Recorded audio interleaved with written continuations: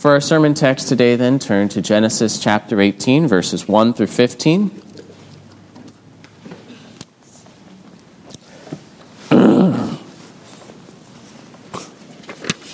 Genesis chapter 18, verses 1 through 15. As we come to this passage, you'll remember that God has made a covenant with Abraham and his household. He's promised to give Abraham a blessed fellowship with God, offspring, land, and worldwide blessing through Abraham. In chapter 17, this covenant was sealed with the sign of circumcision that was given as a sign of this covenant, and more details were added, such as that the child of promise would come through Sarah. Of course, they were also renamed in the last chapter, Abram to Abraham and Sarai to Sarah. And so what takes place in chapter 18 probably takes place not very long after that occasion, which Abraham circumcised the men of his household. He was 99 then, and we'll find when Isaac is born, he was 100. So this is all taking place now rather quickly after having skipped 13 years after Ishmael's birth, before chapter 17. But let me go ahead now and read Genesis 18, 1 through 15. And the Lord appeared to him by the oaks of Mamre, as he sat by the door of his tent in the heat of the day. He lifted up his eyes and looked, and behold, 3 men were standing in front of him. When he saw them, he ran from the tent door to meet them, and bowed himself to the earth, and said, O Lord, if I have found favor in your sight, do not pass by your servant. Let a little water be brought, and wash your feet, and rest yourselves under the tree, while I bring a morsel of bread, that you may refresh yourselves, and after that you may pass on, since you have come to your servant. So they said, Do as you have said. And Abraham went quickly into the tent to Sarah, and said, Quick, 3 seahs of fine flour, knead it, and make cakes. And Abraham ran to the herd and took a calf, tender and good, and gave it to a young man who prepared it quickly.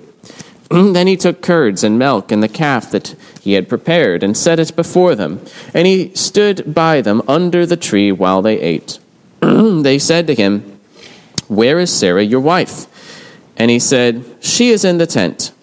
The Lord said, I will surely return to you about this time next year, and Sarah, your wife, shall have a son. And Sarah was listening at the tent door behind him. Now Abraham and Sarah were old, advanced in years. The way of women had ceased to be with Sarah. So Sarah laughed to herself, saying, After I am worn out, and my Lord is old, shall I have pleasure? The Lord said to Abraham, Why did Sarah laugh and say, Shall I indeed bear a son now that I am old? Is anything too hard for the Lord? At the appointed time I will return to you, about this time next year, and Sarah shall have a son. But Sarah denied it, saying, I did not laugh, for she was afraid. He said, No, but you did laugh. This is the word of the Lord. Amen. Let's pray for God's blessing upon his word. Lord God, we thank you for your promises, and we thank you for drawing near to us. We thank you for preserving this word to us, giving us contact with it today. We pray that it would be a blessing to us, that your word would be faithfully proclaimed, received in our hearts, and laid up there, that we would remember these things. We pray this in Jesus' name. Amen. I realized we had daylight savings recently, so I wouldn't blame you if you're a little sleepy this morning after missing an hour. So let's give a special attention to stay alert and to listen to what is given to us in this chapter 18, verses 1 through 15. We'll look at the rest of the chapter next week as the attention turns to Sodom and Gomorrah. In chapter 19, we'll find a visit by 2 of these same men that are called angels there as they come to Lot. And Lot is going to give a very similar welcome, although there's others who will give a very opposite type of welcome to these strangers unto their condemnation. But first, these 3 show up to Abraham and Sarah, and in these 15 verses, we find two things in particular. I know usually I'm supposed to have like one big idea, and we have two big ideas here in today's sermon, but it's the hospitality of Abraham and Sarah and the promise of their visitor. There is the service demonstrated by Abraham and Sarah as they put their faith to work, showing virtue and godliness in providing generous hospitality. And then the perhaps surprising promise, or at least wondrous promise, of the visitor that has come to them, that the next year Sarah would have a son when he visits her again, that she would conceive and then bear a son. It probably shouldn't have been too surprising, at least for Abraham. He had received this promise in chapter 17, and yet was still incredible to hear it. Let's begin, though, with the hospitality of Abraham and Sarah, beginning with verse 1 through 8. The virtue of hospitality in chapter 18 and 19 marks the believing, and it marks the godly one. What do? They show hospitality. Even without knowing who these were at first, they show hospitality to strangers.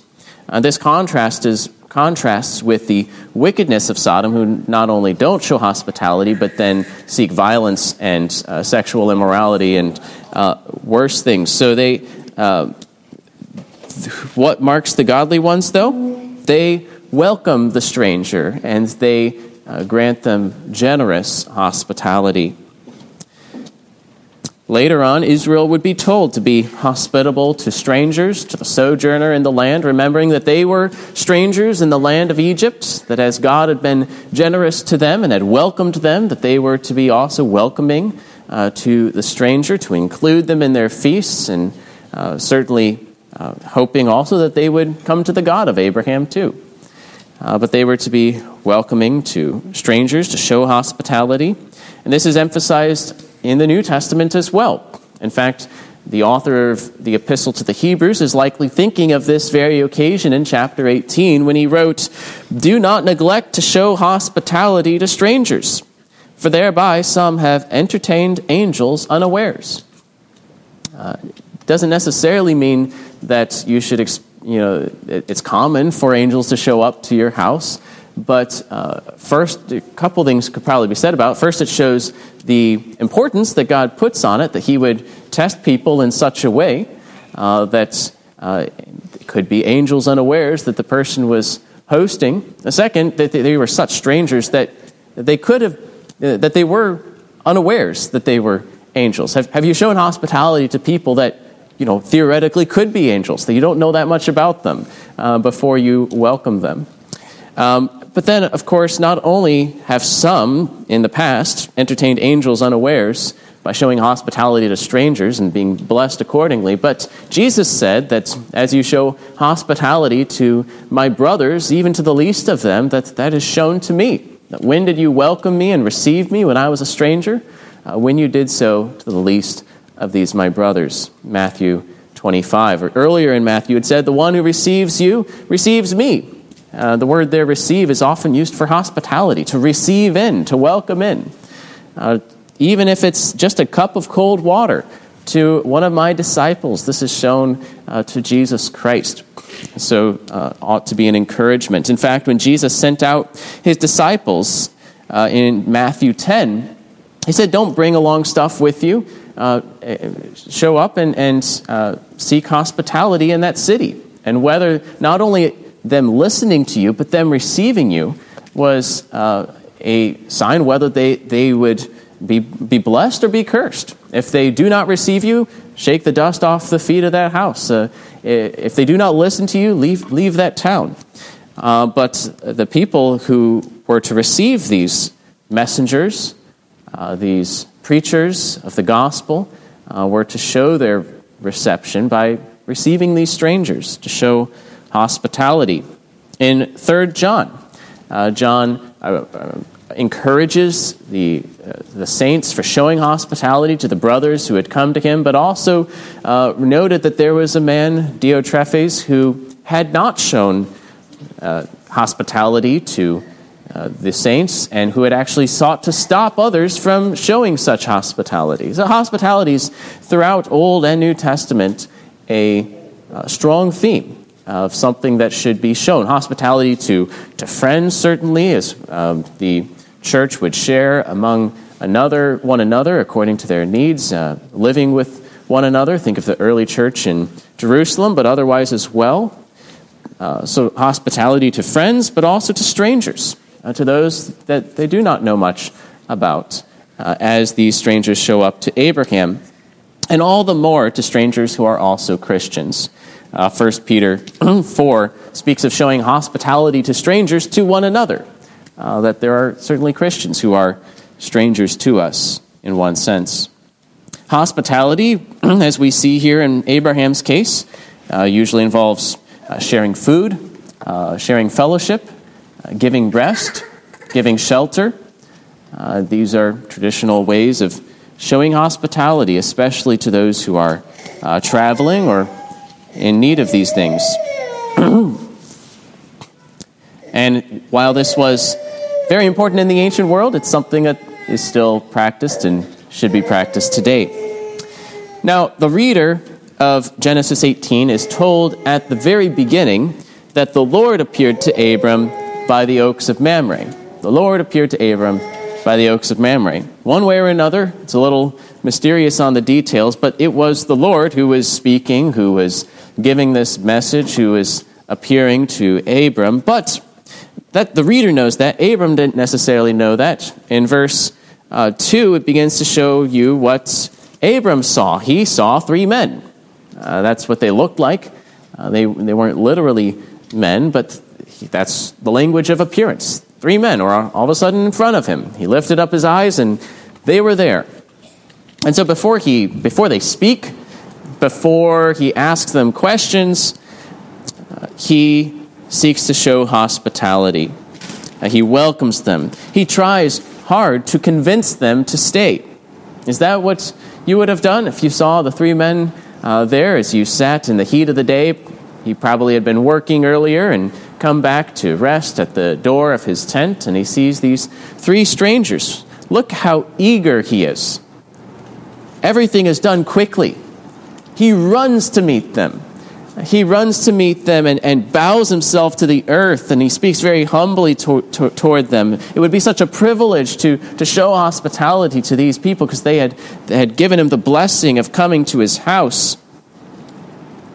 He tries to convince them to stay. He says, it would not be a problem for me. He understates what he does. The contrast is almost funny that he says, let a little water be brought and wash your feet, and I'll bring a morsel of bread. A morsel of bread. Then he tells Sarah to make 3 seahs of fine flour, which we'll get to is liters and liters, is lots of flour, much more than a little morsel of bread. Why is he doing that? He's trying to convince them to stay. It would not be a problem for me. Come and stay with me. I'll bring you bread, some water, and you can rest a little bit, and then you can go on. And so they said, do as you have said. And so he offers washing for their feet, because their feet would get filthy as they travel in their sandals, and give them rest under the shade of the tree. We'll notice that they're eating under the shade of the tree. The tent must have been right next to the tree, the oak of Mamre, and offers them food. And then Abram, after receiving the okay from these strangers, rushes quickly. He goes quickly into the tent to Sarah. And then what does he tell her to do? Quick! Prepare the food.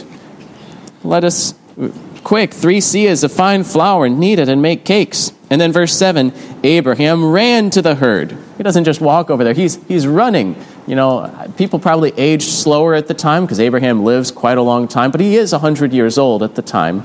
He's not necessarily a young man, and yet he's running now out to the herd to find the calf, to prepare. He gives the calf to a young man, and what does he tell the young man to do? The young man prepared it quickly. He also shares this enthusiasm to care for these visitors. And then Abraham, though he is somewhat of a prince of many, has a large household, but he himself does not see this beneath him. He took the curds and the milk, probably a yogurt-type substance, and milk, and the calf that he had prepared, and so the meat, and he set it before the strangers. And then Abraham stood by them under the tree while they ate. So he's waiting upon them, ready to talk with them, but also to minister to their needs, to help them. And so Abraham shows himself to be very hospitable, showing hospitality to these strangers who have barely said anything. Do as you have said. That's all that's recorded so far by verse 8. And so, to begin with, men follow the example of Abraham. Abraham, as you see in this text, led his household well. He was, first of all, quite diligent himself. He sprang into action. He wasn't directing things, from the couch while he watched TV and tell everyone else to do all the work. He was setting an example by his own work to do things. But then he also delegated responsibilities to others. Didn't take it all on himself. He was able to direct the household and its work, giving responsibilities to other people. He tells his wife to make the bread. He tells the servant to prepare the calf, gives them their areas of responsibility, and they do so. And so imitate the example of Abraham here to have your household in order such that if 3 strangers were to show up, that you'd be able to show hospitality, to lead them in the practice of godliness, like showing hospitality to strangers, for example, to get the household on mission to serve others, to do good to others, to minister to others, that your household might be a blessing. A man is to give direction and vision to the household and to bring the whole household along, not just his own personal task, but to bring them along, to lead them into showing hospitality, for example, and other things of godliness, and to delegate responsibilities to that end. All right, we want you to do this. I want you to do that. Not to micromanage everything necessarily, but to give direction and clarity.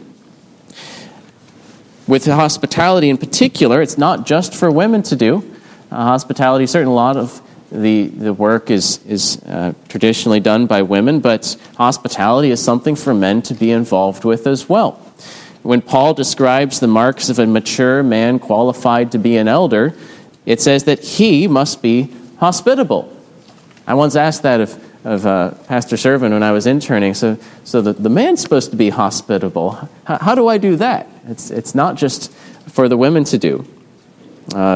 Abraham sets an example here. He takes the initiative. He reaches out. He leads the household in this way and is personally active in it as well. So share and welcome, reach out. But Sarah also shows up in this passage. Abraham shows an example of enthusiasm and eagerness and leading his household in this way. Sarah also sets an example in these first 8 verses of obedience to her husband and honor to him and diligence in hospitality. We read earlier from 1 Peter 3, where perhaps we're thinking of this passage, or more generally of Sarah as she's presented in Genesis, that she sets an example of one of those holy women of old who hoped in God, who adorned themselves with a quiet and gentle spirit, with the inner person, the imperishable beauty within, that she obeyed her husband. That's how she submitted to him, by obeying Abraham, and also by calling him Lord, honoring him in her words. And we actually find that later in this passage, where she calls Abraham in verse 12, my Lord. Notice it's not necessarily a comment that is intended to be flattering of him. She's saying it to herself, and she's also saying that my Lord is old. But that just shows how typical it was for her. That's what she called her husband, my Lord. And Peter brings that out as an example. You women are the children of Sarah, daughters of Sarah. If you, like her, do good, do not fear anything that is frightening. Certainly Sarah would have had occasions throughout their life to to fear things that were frightening. There was a bit of uncertainty in this whole kind of crazy mission going out into Canaan and just following the promises of God. But she followed, and she continued to follow the lead of her husband, Abraham. And on this occasion, she obeys her husband. He says, "Knead the flour, make the cakes." And she makes cakes with 3 seahs of fine flour, kneading it, baking it. Now, a seah was about 7 quarts, and there were 3 of them. And that's just the flour. So this is quite a bit of bread that she is working on. Abraham tells her to do so, and she doesn't complain. She gets to work in the tent. And that's what she's doing when Abraham is talking with the messengers. Notice Abraham brings out the curds and milk and the meat. It seems that Sarah was still working on the bread in the tent, and then later she's talking with the strangers. Perhaps she was bringing the bread out to them at that point. But she is getting to work on what Abraham told her to do, taking charge of that responsibility, taking dominion of her part of the household. Sarah also, like I said, honored her husband by customarily calling him my Lord. Wives, consider how you show honor to your husband in the way you speak to him and about him. Might not be as typical today to use the exact words, my Lord. Nothing forbidden that you wouldn't have to use it, but consider how you would apply that principle today, how to cultivate respect just in your normal conversation from day to day, not just in the great and pivotal places where there's a disagreement and you have to submit. Just know the normal attitude of life. How do we make that the habit? Now, also Sarah participates in the work of hospitality. She joins in this work and she serves their guests. And so is working in the tent while Abraham is out on the front line, standing with the strangers who had visited. And so, as men ought to look to Abraham in this instance as an example, women follow the example of Sarah. To honor your husband, to fulfill your responsibilities he entrusts to you, and to, with him, make your household a blessing to others, to join in this mission and to show hospitality. When Paul, again, this is very much in line with the New Testament as well, when he describes a widow who was godly, who had proven her worth while she was married, what does he list as characteristics of the godly woman? He says, if she has brought up children, has shown hospitality, has washed the feet of the saints, has cared for the afflicted, and has devoted herself to every good work. This is the marks of the mature woman, even as we saw hospitality among the marks of the mature man who would be qualified to be an elder. So for men and women, and children too, are part of the household, right? All of us should be eager in well-doing, to not be sluggish, but to share this enthusiasm, to do it eagerly, to do it quickly, to not be slow to serve others with the gifts that you have been given. Do not be slothful in zeal, be fervent in spirit, and serve the Lord. So we see an example of hospitality, of sharing their goods with others in chapter 18, and enjoying that fellowship and bond of fellowship over a meal. But then things get very interesting in verses 9 through 15. These are not ordinary visitors. It turns out they know quite a bit already about Abraham and Sarah. They are not strangers to the strangers, because they said to him, "Where is Sarah, your wife?" And so we're already getting the sense that these people know quite a bit. Technically, in verse 10, the word Lord is not used yet. It just says he, but the word Lord is going to be used in verse 13. Earlier, Abraham had called them Lord, Adonai, just the word for Lord. But now in verse 13, when it says the Lord, that's the word Jehovah, or speaking of God, as it was the Lord appearing to him by the oaks of Mamre. whether somehow he was manifesting his presence and words through the three angels, or whether two of them were angels and the other one was some type of physical temporary manifestation of God, which is the more typical explanation. One way or another, God was appearing to Abraham and giving him the promise that, as we'll find later, it was God who visited Sarah and allowed her to have conception and later would have a child. So these words, this promise, was from the Lord himself. And the point here in verses 9 through 15 is to believe God, to believe his promises, for nothing is too hard for him. And this was something that Sarah would learn and grow in through this encounter. First, they asked the question, "Where is Sarah, your wife?" So obviously they're special strangers. They knew her name. They ask about her. And Abraham tells her she is in the tent. And then they give a promise, knowing that Sarah was within earshot, because I don't know if you know, but tents don't have a grade of blocking sound. You can hear through them pretty easily. Knowing that she could hear them, the Lord gives the promise. And with greater detail that not only will Sarah have the promised child, but it will be when I visit you next year. You will have a son, something recounted in chapter 21, verses 1 through 2. So the promised child, the key to the fulfillment of all these other promises, to inheriting the land, to blessing the nations, to having abundant offspring, to even have that blessed fellowship with God would depend on the Christ who would descend from this promised child. This promised child, Isaac, the ancestor of Christ, would come next year from Sarah. But there was a problem. Sarah's listening at the tent door behind him. And, so the stranger can't see her. But she was old, and Abraham too. The way of women had ceased to be with Sarah. And so it would seem to be difficult to understand that she would have a child the next year. Sarah had lost the monthly cycle that makes pregnancy possible. And she had been barren even in her younger years.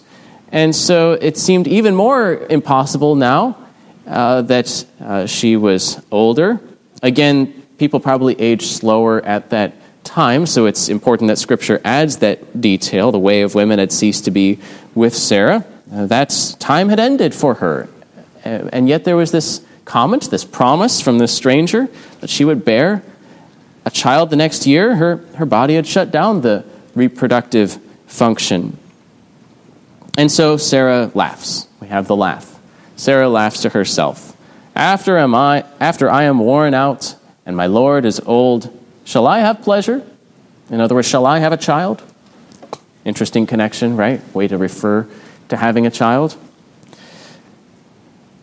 And so she laughs to herself. But the laugh doesn't stay private, because then we have the correction of this doubt. The Lord said to Abraham, "Why did Sarah laugh and say, 'Shall I indeed bear a child now that I am old?' Is anything too hard for the Lord? At the appointed time I will return to you, about this time next year, and Sarah shall have a son." I'm not sure what Abraham thought of that. Why did my wife laugh to herself in the tent? I don't know, but he's speaking to Sarah through Abraham to comment upon what she had done. Why did Sarah laugh? Is anything too hard or literally too wonderful for the Lord? He then repeats the promise. No, this thing is certain. This is a divine promise. This is something that the Lord will accomplish. Is anything too hard for the Lord? Obviously, no. Nothing is too hard for the Lord. Well, then Sarah fears. Sarah realizes that this stranger knew her thoughts, knew what she was doing in the tent, and brought up a really good point, obviously, as well. And so she realizes she has been discovered. She is afraid. She realizes the laughing was wrong. And so she denies that she laughed. All right, well, it's probably not going to be a very effective cover-up, knowing what she knows about these strangers. But she says, "No, I did not laugh," for she was afraid. But at least she realizes that wasn't the right response. This type of laugh of hesitation and doubt. And so one more thing happens, the correction of her falsehood. Not only the correction of her hesitation and doubt, but the correction of her falsehood. The Lord corrects Sarah again. No, but you did laugh. You did laugh. Sarah does not have any comeback to that. I think that silence should be understood as an agreement with the Lord. Hebrews 11, verse 11 says, "By faith, Sarah herself received power to conceive, even when she was past the age, since she considered him faithful who had promised." And so she received power to conceive by faith. She corrected by the Lord, was brought to faith, or to a firmer faith in God's promise, and so by faith received power to conceive. And her laughing would be significant, because we remember what Isaac means. It means he laughs. It's this laughter. In fact, the word Isaac basically is in the text as they say, she laughed. Why did she laugh?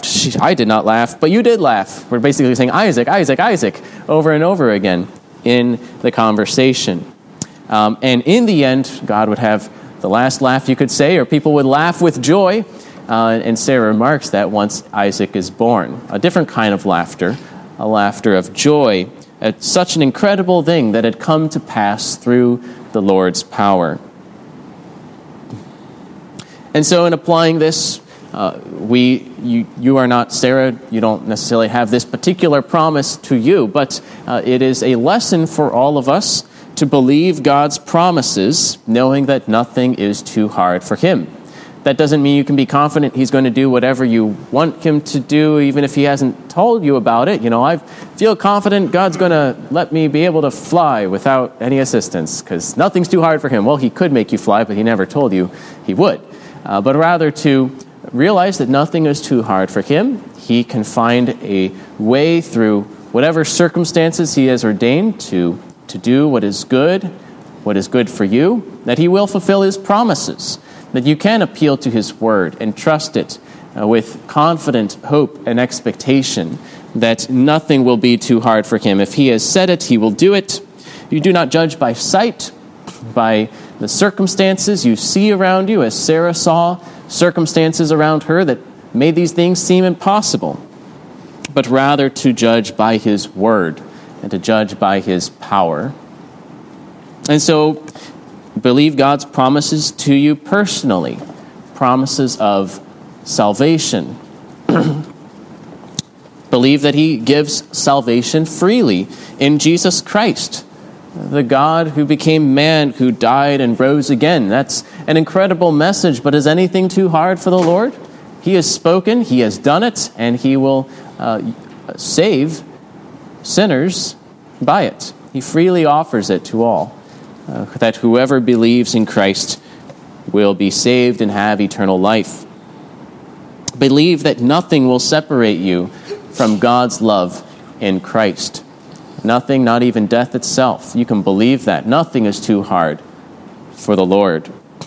Believe that he will take you to himself at death and raise you up to glory on the last day. Those things are past our experience. None of us know what it's like to die. None of us know what it would be like to bring bodies back to life, even after they have turned to dust. None of us know what it's like for the world to be transformed, for Christ to return.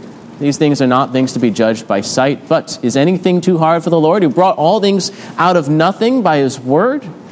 No, God will fulfill his promises. He will see to it and accomplish what he has spoken for you. Are these things too hard? Not too hard for the Lord. And believe God's promises also of raising up his church, blessing the nations, not just for you personally, but for the peoples, for the world, that the gates of hell shall not prevail against the church.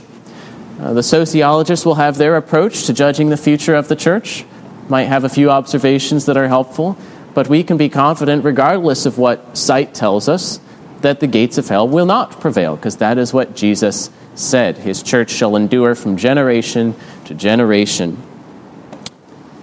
Believe that those who are dead in sin and trespasses shall be made alive in Christ through the gospel. Does that seem hard to believe? People that are not saved right now, who are not Christians, who perhaps never grew up as a Christian, that might be opposed to it, that God can convert them, that God will convert some who are in that condition, making them alive in Christ through means that seem foolish in the eyes of the world, through a message about what happened for sinners, the gospel. Believe that all the nations of the earth shall be blessed through Christ. That's the promise to Abraham. If it seems incredible to us now, it seemed all the more to Abraham at the time. And yet we have already begun to see it being fulfilled, and it shall be fulfilled, that all the nations of the earth shall be blessed through Jesus Christ, that all the nations shall flow to the house of God and seek salvation and discipleship, as Isaiah 2 prophesies. That the Great Commission was not given in vain, but that Christ is with his church so that it might be fulfilled. Believe that the kingdom shall grow like a mustard tree and like leaven fill the earth. These are not things that we would expect by sight, but by the word of God. Is anything too hard for him? He can move nations, he can remove them, he can convert them. He is the one who is almighty. So are these things too hard? Not too hard for the Lord. We read Isaiah 49 earlier.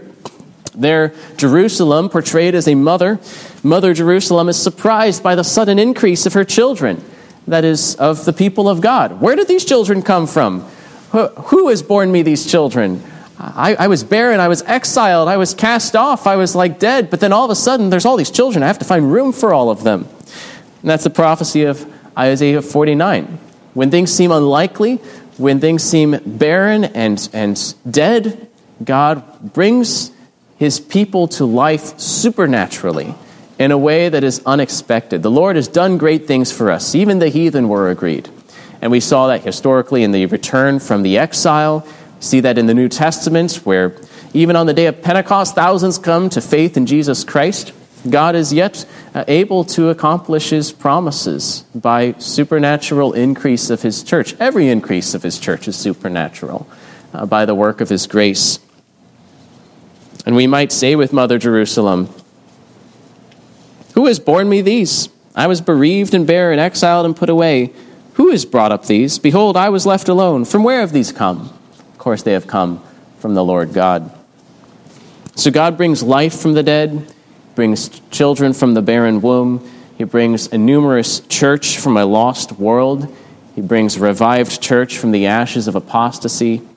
God's work is not too wonderful for him. It's not too hard for him. But it is marvelous in our eyes. It is wonderful for us to behold. So do not laugh at his wondrous promises. Perhaps laugh with joy. Rejoice in fear and awe at God's great works that he has done and will do. The stone that the builders rejected has in fact become the cornerstone. This is the Lord's doing. It is marvelous in our eyes. And this is the day that the Lord has made.